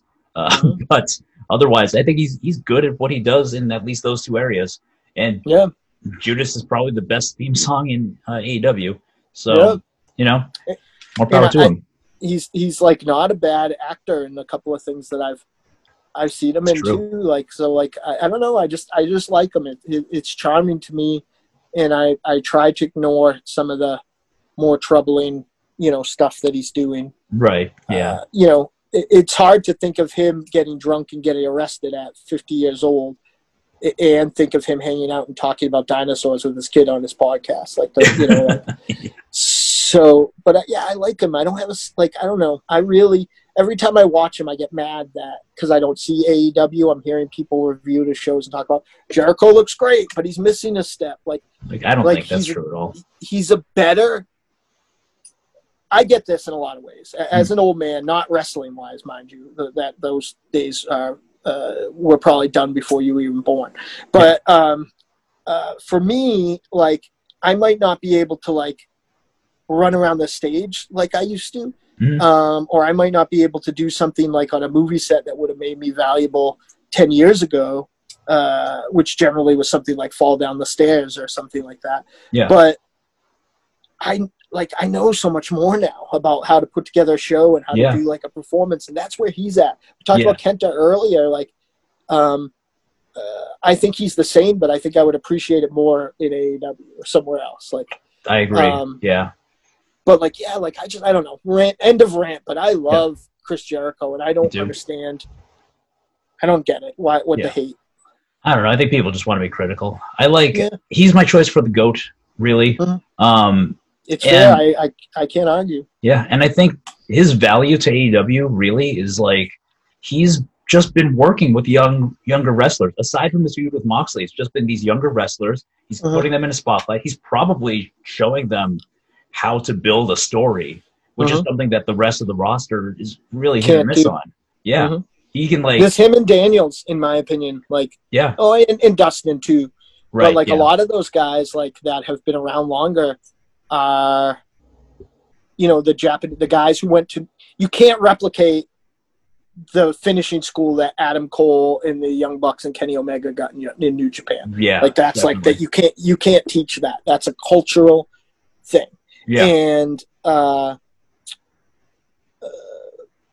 mean, Cody is fun but like, he's a WWF system guy. Yeah. Like, he doesn't have the ins and outs of pro wrestling like some of those other guys. So you have three guys in those, and then Jake the Snake and Arn and Tully and Taz, I guess, to a lesser degree, who can do that. But you're 100% right. And here's the important part. any other guy, I don't think, that doesn't love wrestling as much as he doesn't put over Orange Cassidy. Right. Doesn't put over MGF. You know what I mean? But he's like really making these. He understands his role, and I love that too. Yeah, me too. I think he's like the work he's doing now is going to build the stars of when he retires. Yeah, I mean Orange Cassidy, what a big jump! Like he was a comedy pre-show guy. Yeah, he was like a one note. I loved his shtick, but it's a very one note. You can't really do it. Now he's found a halfway between being the lazy guy and being a competitive wrestler. You may know, and I won't, and I am, I swore on the Mike Quackenbush handbook to not ever, to keep the things I saw to myself. But if you don't know who he was other than Orange Cassidy, he is one of the, like, I know that he's holding a hot hand now because he's like, honestly, with little hyperbole, like, with a mask on, like Ricky Steamboat, good selling babyface, like Ricky Morton, like he would be the one that they would have in peril during like big trios matches, and they'd let Cesaro get a hold of him and be throwing him in like like with a featureless mask on. Yep. Like I can only imagine him like that. Him with his face. You know what I mean? Like and it's easy to make that character as it is that does work a little more like an Ash, or I guess like a Duke Nukem, or somebody who like is aloof and dumb but still does a little more between the ropes. And the cool thing about this match, John Silver made it like, so John Silver took his gimmick away, and then Orange Cassidy beat him in a wrestling match. Loved it. Yes, so, like, I really enjoyed that. So many character flourishes on the show I loved. Yes, me too. John Silver, what I've loved even seeing him down the street and beyond for years. Like, first off, him tearing the pockets out is a great touch. Like, just as like F you, Orange Cassidy kind of thing. Love it. Also, in general, I mean, because of his size, but because of his strength too, you don't see John Silver against guys that he can throw around the way he can throw Orange Cassidy around. So he looked like, he looked like Cesaro, basically. Just like an epically strong dude, just throwing a guy bigger than him, but still light enough to throw him halfway across the ring with like a suplex. Yeah. Impressive match for both of them. I really enjoyed it. The minute the Dark Order turns on him, you'll have like a top 3 in the company babyface. Because did you see the Beyond? It was at the Electric Haze place that he had with Milanos. Is that his name? The local kind of big King Kong Bundy guy. No, I have not seen that one. So that was one of the first. That was the first Beyond show that I saw in that little venue. Yeah, and he was so over. And it's that I always say his name wrong. He's partnered with the Beer City Bruiser in ROH now. I think it's one of the bouncers. I know what you're talking about, yeah. That guy is not only bigger than him. There was a part where, like, during the crisscross, this 500-pound looking man hit John Silver with high cross, like a cross body in the middle of the crisscross, and it looked like it killed him. And the fact that John Silver got his shoulder up. I thought that, like, I could see the glass shaking on that place. Yeah. The pop was so big. And, so the top of the Dark Order, Brody Lee, big guy that can work. You have Wardlow and all these big guys that are just custom made for him to fight. And he's a worker, too. So if it's MJF or whoever is at the top of the card, Moxley, Eddie Kingston, I hope. Like, all those guys, those are all great matches, Yeah. Yeah, he's got great chemistry with everyone that I've seen. So he's going to be the biggest homegrown, I think. It's a good call. I can't disagree. I was so hyped to see him having a match, especially against Orange Cassidy, who's freshly established and squeezed. So I don't know, what match do you want to talk about next? We got. Well, let's do that tag match because that was match of the year candidate, I think. Great. Yeah. Going in, like, my thing with the Bucks is that I'm very hit or miss on them. I Like, if agree you, 100%. yeah, like anything they've done in PWG, I haven't really liked because I think PWG lets wrestlers do whatever they want, and that's very for better or worse. And with the Agreed. Bucks, it's like just it's gymnastics basically. They just want to do that. But then FTR, they're kind of boring. You know, they're solid with like the fundamentals of the psychology of tag matches, but you need somebody to flourish them a little bit. So Right. like this is it was a perfect mix. I was only worried that it would let me down, but I'm glad it didn't. I only ever saw them in NXT. And they had a lot of good like dance partners there. Yes, yeah. Which they made a cool callback to in this. I liked quite a bit. I like the story of this match. I like that this was maybe closer to your generation's like what you grew up watching versus what I grew up watching. You know, so they hit like a heart attack and a double goozle, and then the Young Bucks hit like a 3D and a twist of fate and a swanton. Like I loved all that stuff. Like, but I agree. I thought it was good, and it had some like modern stuff that was cool. I like the hurt leg versus the hurt fist like collision. Yes. Like I do. I think I like. The Bucks the same that you do. I agree with. They had a really good stint. 2 good stints back to back in PWG where they were like part of a bad guy faction. Yeah. And then the roster was just up and down raw with great high flyers that, could also have a good match. So kind of like while it enhanced what the Young Bucks were doing, fighting Ricochet and Matt Sydal, and Will Ospreay, made it more of a match, right. So I don't, and I think that I always forget what they're called in 2020. What are they called in AEW? FTR. FTR, yeah. That's dumb name. Yeah. They I like them in theory. Like I feel like if you told me that there was a team who was doing an amalgam of the Midnight Express and Blanchard and Anderson, but I haven't ever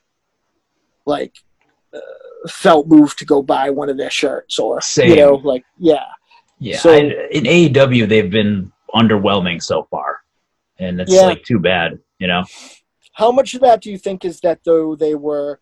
I think there was a period with AEW even more than in the E from when I was following it through Uncle Dave anyway, and when seeing what I could see where they sort of felt like they were coasting to this whole thing went away, and then the pandemic never went away, so they started moving things forward. I think that's fair. Yeah, I don't know if it's just getting used to calling their own shots a little bit compared to being handed a script and being like you're fighting the New Day in a 2-minute squash match this week. Have fun, or just general adjustments. I think I was really let down by their tag match with Paige and Omega, and I think part of the problem with that was just because it was more about the split between Omega and Paige, right. And also that was the pay-per-view where Matt Hardy fucking nearly died, and the entire broadcast tonally changed, kind of shut down. Right, I heard that, and also I think that there's a weird illusion about both those teams that you just mentioned, because that awesome package that they made, and the awesome Young Bucks package that they played, that I saw on YouTube, that I'm assuming they played the week before, prove that. I think they played it during the pay-per-view too. Yeah. Prove that both Omega and Paige and the Young Bucks and FTR are very good highlight reel wrestlers. But this was, I think, the most solid match that I've ever seen them have. I was still the end of my cable having post cord cutting was the beginning of the Paige and Omega team. Okay. And for whatever reason, they're 2 wrestlers I loved, and I just wasn't buying it. And I remember, and I was watching the highlight package. I'm like, why didn't I love this team more? And like, I was completely manipulated by that. I was seeing their greatest hits reel. Yeah. You know, so that you know, like it's not, you know, there's not much beyond that. I think for whatever reason, I don't think either one of those guys are tag team wrestlers, and I think that's a Page and Omega. that's like yeah, right. So, but I mean, I don't know. Like I thought that this was the best Young Bucks match that I've seen since they left New Japan, and now granted they wrestle every week and I don't see it, so that I might be missing some gems. But and I liked this match better than I enjoyed FTR's matches with DYI, but you know, I can't remember. I don't know anything else that they did. I can't remember a single thing otherwise that they it's did. A big blank of like nothing once it got called up to the main roster, so you're not missing much. This is probably my second favorite Young Bucks match in AEW. The other, my actual favorite would be the one that they did with Page and Omega.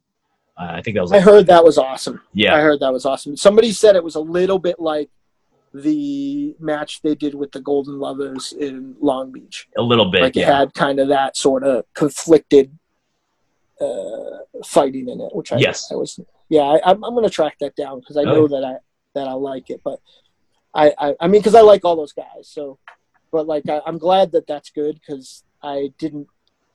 There was nothing in either one of those teams that they were doing in AEW that really moved me to track it down. You know?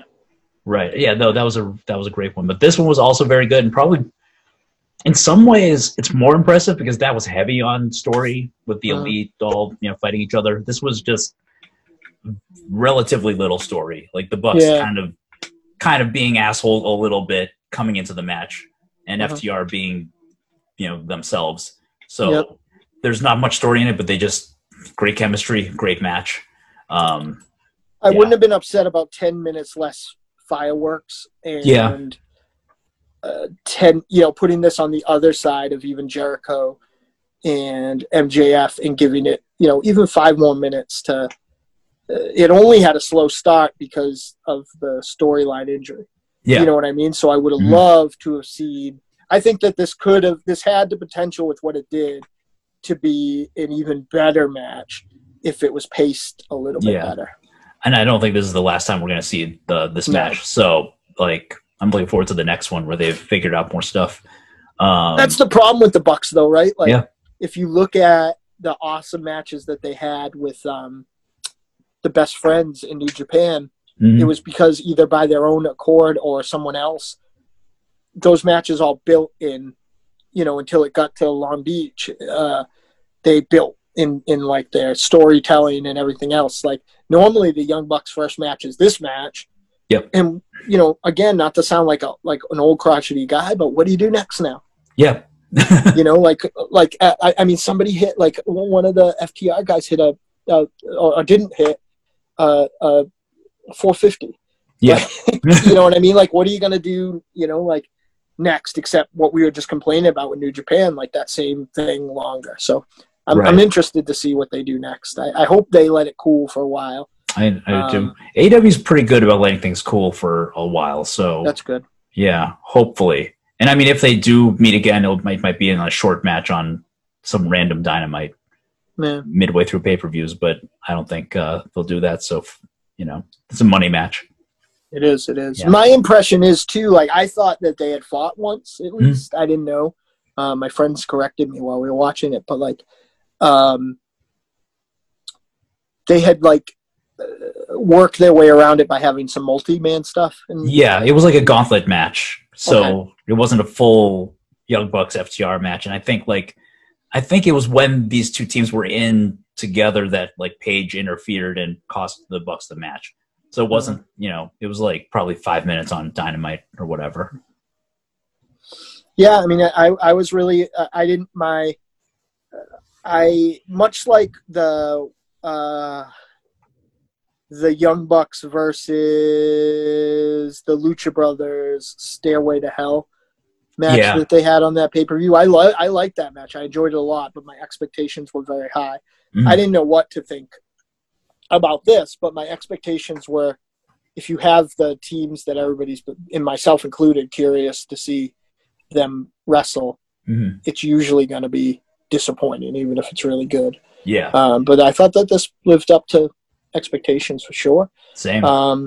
I was a little disappointed in not living up to expectations, even though I really liked the match, mostly because of the way what Cody did at the end. Oh yeah. I wasn't crazy about versus how much I like the other matches I've seen. The Cody Rhodes Darby match, because I enjoy Darby. Yeah. He did some great stuff in PWG and Evolve, and he's done some great stuff, and they've had 3 great matches so far. And I like this one, but it's a little weird the way they did it. Yeah, I don't know. It was kind of stuck between, like, I really like the Shida and Nyla Rose match too, so it was kind of like I forgot about it between that. Right. Just its placement on the card between the Orange Cassidy John Silver match and the women's title match. It just didn't feel, that urgent, really. Yeah. That women's match was great, but I have the same complaint about all the Joshi wrestlers in AEW. That I don't know that they understand that there's a cultural fighting through pain thing that American audiences don't understand. So for me, watching her beat Nyla Rose up with her knee that she'd been selling the whole time, that was the most badass thing ever. For anybody who, any cranky old man or someone who doesn't know Japanese wrestling, let alone Joshi wrestling, is going to be like, she can't even hold weight on it, and now she's hitting somebody in the face with it. But I got it, but I felt myself distracted over the fact. Often when I watch AEW, because I'm obviously, like you, steeped in Indian Japanese wrestling culture, I find myself trying to watch it through somebody who just turned it on TNA's eyes. I do that too. Yeah. Yeah. I just don't know. I feel like they could do some explaining more with just the women in general. Because as it is on Dynamite, I think they always get the slot before the main event. And sometimes that's like Hikaru Shida delivering a one-line interview, and that's it for women for the week. Right. Otherwise, or it's like a squash match or something. There was no build to this match, but I think they worked together well, so I liked it. It's great there's such good women's wrestling. If I haven't seen a lot of NXT this year, but if Halloween Havoc is any indication, that women's division is strong or stronger than it's ever been. Yeah, their roster's stacked like crazy. And I mean, if that's not if the NXT women's title versus the AEW women's title right now isn't like a dream match, I don't know what is. I would love to see those guys in American ring. Not that I'm ever gonna. Yeah. But it was just great. I agree. I did say, and my friends were shitting on me because they love her so much. I'm a little sick of Nyla Rose only because there are people on. I've never not that I'm jacked about it, but I've never seen a big swole match, and I've only ever seen the first couple weeks worth of Brie, the dentist there? Britt Baker. Britt Baker. You know what I mean? So every time I watch a pay-per-view, Nyla Rose is in one of those spots, and for a while it was either Nyla Rose or Rio, and that was the AEW's watching only pay-per-views and stuff. That was the AEW's women's division for me. Yeah. And looking at the roster, even with Serena Deb and not having Thunder Rosa necessarily do anything on the show, which I wouldn't have recognized Serena Deb, by the way, in a million years if I knew the name and I had to look up who she was. She just some people will lose a ton of weight and just not look the same. Yeah. She's in that case, but and when she was in WWE, her head was shaved too, so right. A completely different look. Yeah, and I don't know if she had WWF pisses me off so bad, but I don't know if she had mandatory enhancements, or it's just a product of, she was probably a 90 or 100 pounds now, and I don't know if it's just a matter of how much smaller she is. that. But I mean, even her build was very, very different. Like I wouldn't have known who she was. And she had the dumpiest gear too when she was part of the Straight Edge Society. True. She looked like somebody who would be like asleep at the mall on a bench. Yeah. But like, I thought that match was fine. I think that was the weakest match of the show, but it was like I enjoyed it while it was happening. The Serena Deeb, Allison Kay one. Yep, Allison Kay. I love the Allison Kay's AK-47 play on words thing. One thing that it did make me realize, and AEW is much less this than WWE, but I love beautiful women as much as the next dirty old man. Like I'm not like, it's not like it's an arduous thing for me to watch some of these ladies fight in some state of undress, but I think the division is going to stall out forever as a whole, as a art thing, if these women don't stop wearing like booty shorts, or you know what I mean, like like AK, like even Allison Kay's, is it Alicia or Allison? Allison Kay's tights were like super, like not WWE, like looking like they were wearing underwear in the ring, but it still was like a bathing suit, and I think that's just something you don't see in MMA or women's kickboxing or whatever. True, like, you know what I mean? Like, that titillation, I think, is, again, I wasn't complaining. I wasn't upset about it while she was wearing booty shorts, but I did think about, again, in that same way, no one that's like, if you bring a new person to wrestling, especially in 2020,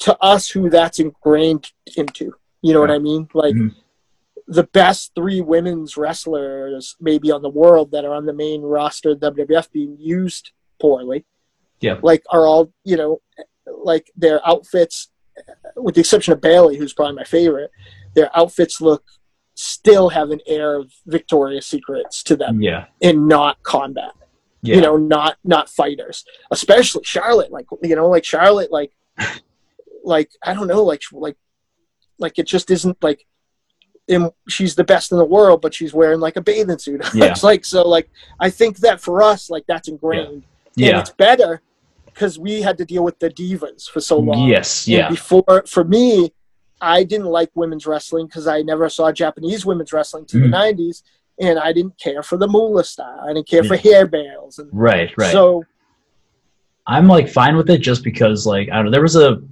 tweet by Lance Storm advising male wrestlers to wear thongs under their tights, because his attitude was like, market yourself however you can. If you can get like 5 new fans because they like your ass, do it. Go. So I'm like fine with however they want to dress. And and if it's them, like, again, I feel like Kay wore what she wanted to the ring. I don't feel like anybody told her. Like I don't get the impression that they're making anybody do anything. Totally. Like, it's not PWG, but because part of it came from that culture, there's a lot of letting artists do their art.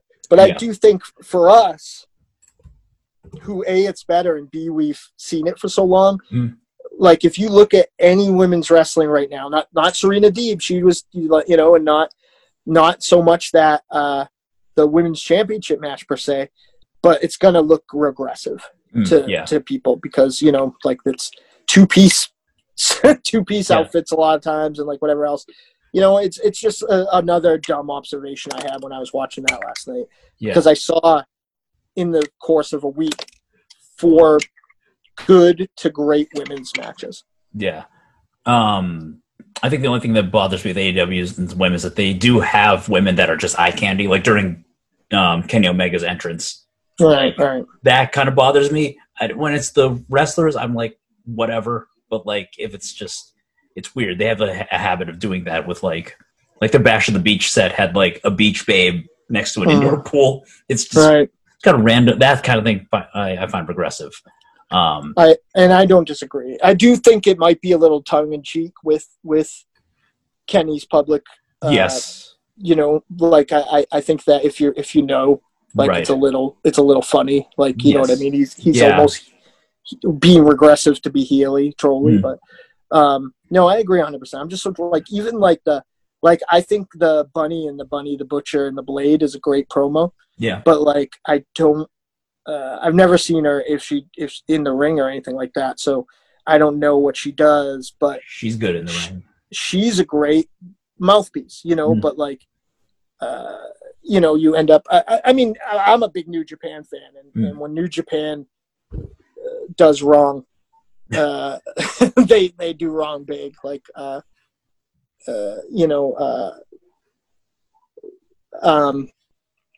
Tai Chi's valet, Oh yeah, right. And Pimp Juice's whatever she is, valet, like that stuff is like, I mean, almost regressive by Japanese culture.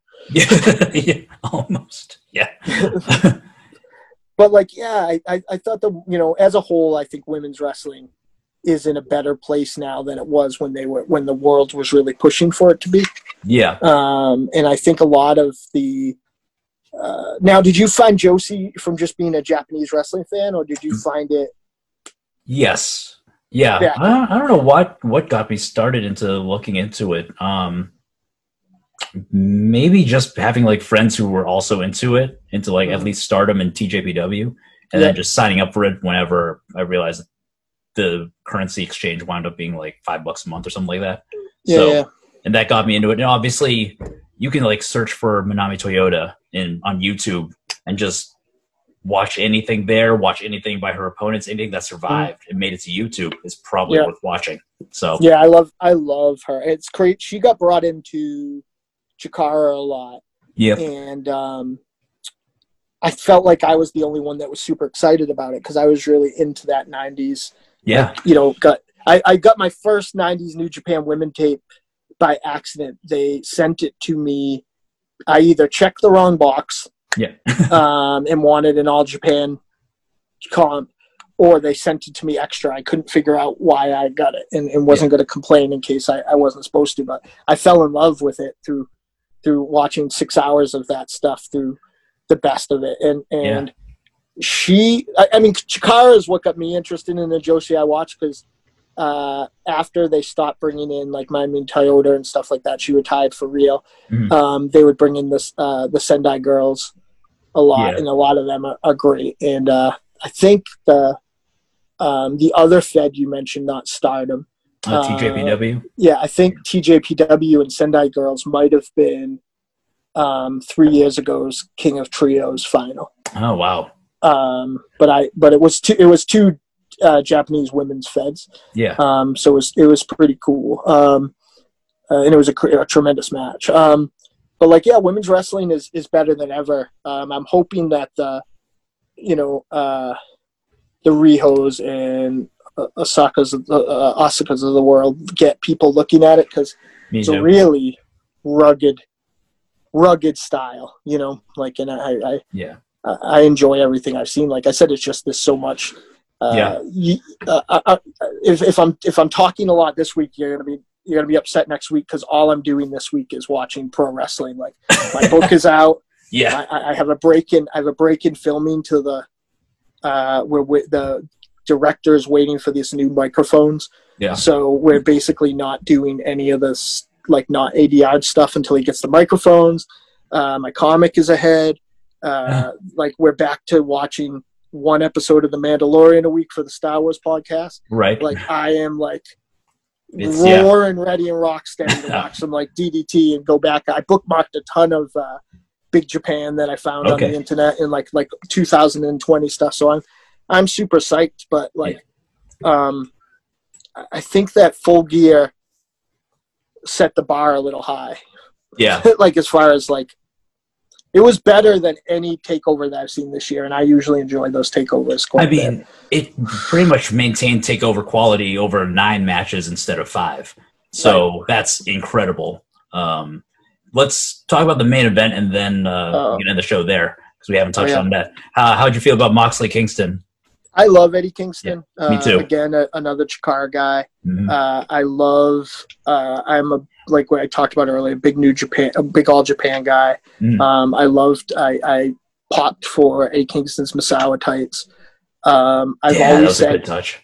I've always said he was only held back by the fact that wrestling was the way we talk about now. Like, everybody looks the fucking same. Like, he looks like he should have been in fucking Vern or Crockett's dressing room with his, he's trimmed down quite a bit, but like, his big bear belly and but I mean, he was a working motherfucker. His stuff was always safe, but looked like it killed people. Mm-hmm. He's the star of many a dream matches for like Eddie Kingston versus anybody that's held the never openweight title in the last 4 years is like a dream match for me. Me too. I love him. I'm so glad to see him get his thing. I've always liked Mox, but I always find myself rooting, with the exception of the Jericho stuff. I've always found myself rooting against him in AEW, and this was no difference. But great match. Like, these guys, see, Kenny Omega was very creative, but him trying to do that stuff with Moxley, that's not what he came from. Right. These were two guys that came from that, proto GCW environment. Like, it felt gritty. Both CCW stalwarts at the time. And like, I loved it, man. I loved it. Yeah, it didn't, like, the thing about the Omega match also was that it was like 45 minutes long. This was a tight 17 and a half minutes. It was in and out. There was some barbed wire, some like creative spots. It is kind of weird that AEW and WWE have had I Quit matches in the last month. Like, I know it's probably just a coincidence, right? But they had one in either right when it started again or right before it ended. They had one in NXT UK too. Right. Yeah. So when they were on, I saw a package of them saying this is the first I Quit match in 5 years, and like, I had to go back and look, but I'm like, I feel like I just watched one. Yeah. The other day. Yeah. But yeah, I do love a good I Quit match, and this was good. I like they wove in some of their like past as indie guys who traveled together as friends to build up the feud. Yeah. I'm like ready for Moxley to end his title reign. I am too. But like, I don't know who he's going to drop it to. So Kenny's obviously probably the next guy, but we'll see. Kenny should be champion. Like, I in a fantasy world with the NWA and New Japan and some of the Japanese feds and the AEW and Ring of Honor all finally managed to put it aside and decide where they can have their own champion. But how awesome would it be if there was a world champion? Yeah. Like, there's only two choices for that, and it's Kenny Omega and Okada. Yeah. So like, I two people who have that sort of gravitas. I think Moxley is better chasing. Me too. Yeah. So I'm hoping Kenny, again, I'm going to be rooting against him next time. I'm hoping Kenny Omega wins, and Omega looked as good or better than he has in a long time in that match. Like, and Paige had a lot to do with that too, and Paige looked incredible. But like, I'm ready. Like, I'm not excited about that match because A, they had a 45-minute mediocre match, and B, I just think it's like, I forget what we were talking about before, but Ibushi and Jay White. It's just a styles clash. You know what I mean? Like, it's just not. Mox is like very WWE at this point in a way, and Kenny's very New Japan, and they don't quite meld very well. And I mean, what was interesting about the guys who Moxley loves, if you look at the Stan Hansens and Terry Funks, when they did interpromotional stuff or weren't, wrestling in wild brawls, Terry Funk and Hansen could have wrestling matches as well as throwing chairs around in the crowd. And I feel like Mox can really only do, I think he's a little more edgy now, and a little more Terry Funky now, but like, I think that he still doesn't do much more than this was an all Eddie Kingston match for me, whether he was selling or when he was on top. Me too. Like, Kingston was making him look like $1 million. So I mean, again, this was another 4-star match for me. I loved it. I think that, they're killing it. They're just, last time I watched AEW, I felt in every bit of their presentation in their promos packages that they were just doing the thing that everyone does where they were kind of just WWE light. Yeah. But they hit their stride hardcore. These are the best packages I've seen in forever. And this made me excited, and not like I haven't been watching, so I was excited right before the match started. People got me like hyped up, like, you know. So I think that every single one, I'd seen the Cinderella one before, the Moxley one, I hadn't seen that until right before the match, and that was just like so incredible. I'd heard that their promo back and forth was amazing last week, but like, man, like I don't know. Like I'm gonna try to find a way to watch. I'm bad at watching episodic television. Me too. I know. But I'm gonna find a way to make, like, I'm at least gonna, like, I had figured the last AEW pay-per-view was the first one where I didn't have cable. So I was like kind of circling around it. I was like, am I gonna spend 50? I don't know what's going on, and you know what I mean? Like, right. There was a lot of Dark Order stuff, I think, on that pay-per-view, and I didn't know yet who any of those guys. They hadn't started calling him like John Silver and what's his name yet, or whatever else. Like, so I was like, I don't know. I don't care about this. Colt Cabana and these guys versus literally Dustin Rhodes and another 4 guys. I don't know who the fuck they are. Like, so that match was a downer. Yeah, I heard. You know, I didn't hear anything that made me regret it, but no, I'm so glad that I keep starting to, but I don't know if I thanked you. I wouldn't have watched this show unless we were doing this show and you brought it up. Like, I didn't even know what was happening. So, man, like, that was a Christmas gift early, my friend. I was so excited for that. Like, well, I am glad to talk about wrestling with you any week, man. So all the time, man. I love it. Like, this show is a treat. I'm gonna send Johnny Wolfenstein and our producer.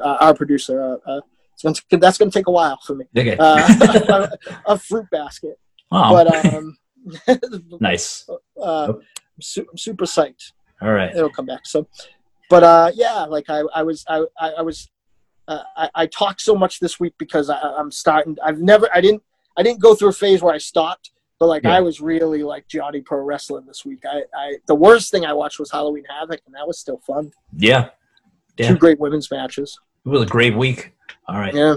So, yeah, that has been this week's Wrestledown. I'm Jared Palapple, twitter.com/swingdingling, and this is Mike Mars. My name's Mars, man. Look me up at Facebook, Dynamo Mars, Twitter, Instagram, Dynamo Mars, but most of my endeavors are at the Deadites on every bit of social media. If you like dancey synth pop music, check us out, and go. I'm on a recruitment drive right now. Go like Danger Meows on Facebook and Instagram. That is my new publishing imprint where I'm gonna publish a lot of crap that people don't care about. And with that, thanks for listening up to the Wrestledown. Have a great week, everybody. Bye-bye.